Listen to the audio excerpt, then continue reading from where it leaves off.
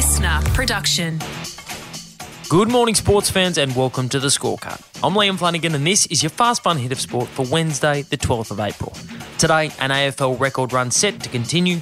The Dragons draw up a list of replacements for their head coach while he's still in the job, and the small Welsh town on the cusp of a Hollywood ending. But first, for the first time in over 10 years, Australia has dual Bells Beach champions.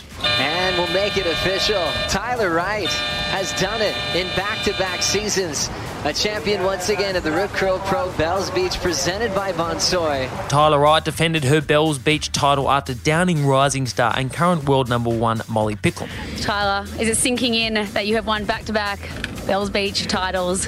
Not yet, actually. I'm kind of in the moment. I don't think I expected too much this week. I think I was just, had to really realign after Portugal. I think that event was super adrift for me. So coming back here was really important to kind of open up to what was really important to me. And I ended up here.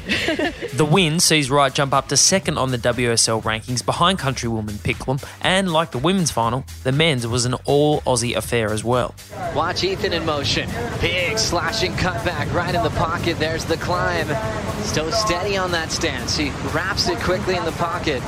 There's a section to work with. Knifes it there. Ethan's got that cool pep in his step. Throws it vertically and steps off. 24-year-old Ethan Ewing defeated Ryan Callanan in the men's final to take out the iconic Bells trophy and rise to number 4 in the men's ranking, marking the first time that two Aussies had won the event since Mick Fanning and Sally Fitzgibbon in 2012. But for Ewing, the win was about more than just a trophy and a higher spot on the rankings. This event's really important for my family. She won it in 83, and I've had the trophy next to my bed pretty much my whole life and looked at that and dreamt of it, and seeing her name on the stairs and now just having my name there is so special. So thank you so much. 40 years ago in 1983, Ewing's mother Helen Lambert got to ring the bell after winning the women's event. Sadly, Helen passed away from cancer at the age of 39 when Ethan was just 6 years old. But after the win, Ewing had a special message for his mum and everybody watching. I just want to say to anyone out there, or everyone out there, tell your mum you love them, because you never know what life throws at you. He's the Iron Man of the AFL world. Some run and carry, you'll get it back here, Chris. They've done that brilliantly. To half forward, he can go all the way, loads it up, there it is! Collingwood's Jack Crisp has a current active streak of 192 consecutive games played. It's the 6th longest streak in the league's history, and based on his on-field performance, the streak shows no signs of ending. But the off-field is another issue. Oh, what did you do? What did you do? On the eve of last week's game against the Brisbane Lions, images of Crisp in compromising positions were leaked, prompting an AFL Integrity Unit investigation. So, will Crisp's streak end over his off-field indiscretions? A remorseful Jack Crisp has apologised to his wife and children after learning he won't be suspended over a series of vulgar leaked Snapchat images. Nope, he's free to play. The Integrity Unit was satisfied that the images were from several years ago and not leaked by Crisp himself. They also took into consideration Crisp's acknowledgement of his behaviour, his track record in the years since, and the public apology he offered up yesterday. Firstly, I'd like to apologise to my wife, family and Collingwood Football Club. Myself and Michaela worked for this privately 4 or 5 years ago. Since then I've done a number of years of work, grown myself as a person, to be a better father, husband and a better role model at the football club. He has been ordered to undertake an appropriate education program, and the league considers the matter to be finalised, meaning Crisp is free to play consecutive game number 193 this weekend against St Kilda in Adelaide.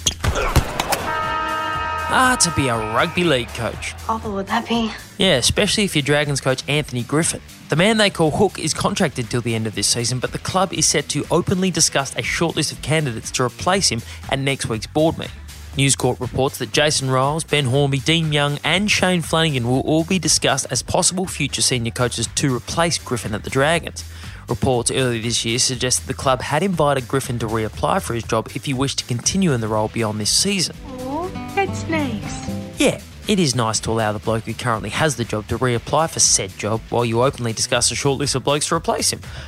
The club, which is just the 2 wins from 6 games so far this season, is expected to make a decision before Magic Round in a month from now. You've probably never heard of Wrexham. Never heard of it.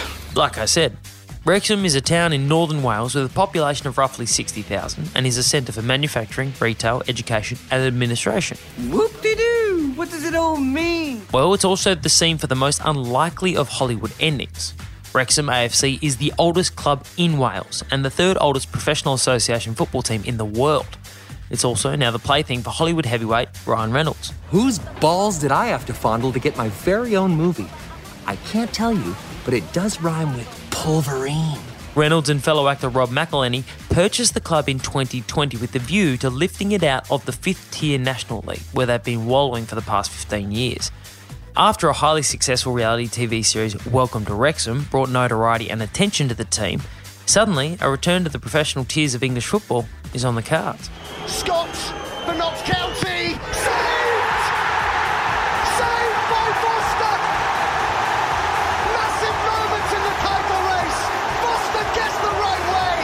That is so save. Thanks to a last-minute penalty save, Wrexham scored a crucial 3-2 win over second-place Notts County on the weekend, which sees them atop the table 3 points clear of County with a game in hand, leaving them within touching distance of automatic promotion to League 2. Brian, I have to ask, how is the heart rate after that game? I don't feel like I have a heart anymore. I think I used all the beats that I had left during that match. That was unlike anything I've ever seen before. With only 4 games left in the regular season, the story of Wrexham AFC looks set for a Hollywood finish. And that is your Fast Fun Hit of Sport for today. I'm Liam Flanagan. Catch you tomorrow on the scorecard. Listener.